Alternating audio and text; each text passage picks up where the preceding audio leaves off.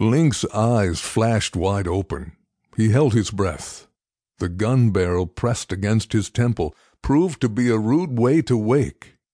Bluish steel, he noted when the gun moved over him, and it was a revolver.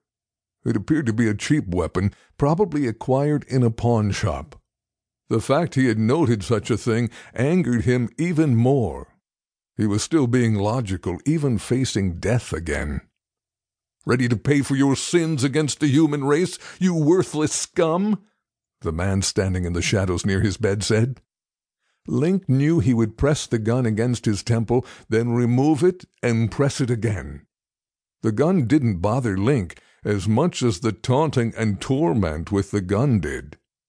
His voice seemed to reflect a good education by the way he pronounced each word carefully and from the accent he had to a New Englander. He hated the New England mafia as a rule. They had that same Kennedy snootiness. To add further insult, this guy had done the same thing 3 times in the past month. The routine never varied. "Pull the trigger. Please just pull the damn trigger," Link said as calmly as possible. He wouldn't plead, and damn sure would never beg for his life. He knew the pounding in his head came from his own heart beating hard and fast. He felt the bed getting wet along his back from the cold sweat pooling under him. He hated it, but it never seemed to end.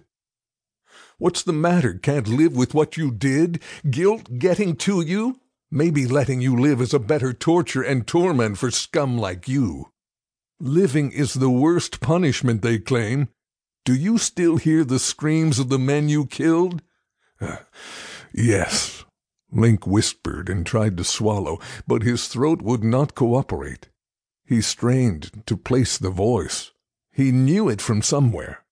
The man had sat in briefings with him in what seemed like a lifetime ago. The husky rasp of a smoker, maybe a former smoker, but still that rasp connected him to his past, since Link couldn't smell tobacco on him. If only he could put a face and a name to the voice. He always left the stairway light on when he came to bed, just to have a nightlight. Even the 7-day candle he kept burning had been extinguished. Link could no longer sleep in a dark room. There were no lights now, only the glow from the street lamp outside the window. The fan had stopped. The intruder must have turned off the main breakers for the building, he thought. He cursed himself silently for being so logical when death remained only a heartbeat away.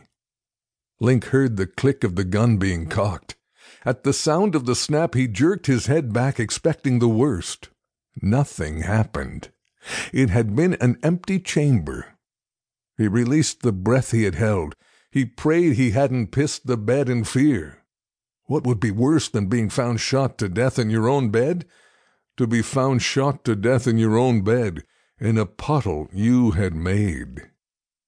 The man pointed the gun toward the window before pulling the trigger again. He held the gun in front of Link's eyes. Link couldn't move his eyes as he focused on the gun. Suddenly, and without warning, the explosion filled the room and for the moment deafened him. The muzzle flash temporarily blinded him. Yet Link felt some of the glass from the window fall across the bed and his body. Only a few seconds later, from below the now open second-story window, blue and red lights flashed. On the cops' public address system came, "Come out with your hands up!" A second set of hands grabbed Link's left arm. The needle plunged into his arm. In an act of panic, Link lifted his legs to kick the man's head. He missed, but the man lost his grip on the syringe. Link swatted it to knock it across the room and watched it roll under a desk. A fist connected with his face and things went gray, but not dark. The two intruders ran.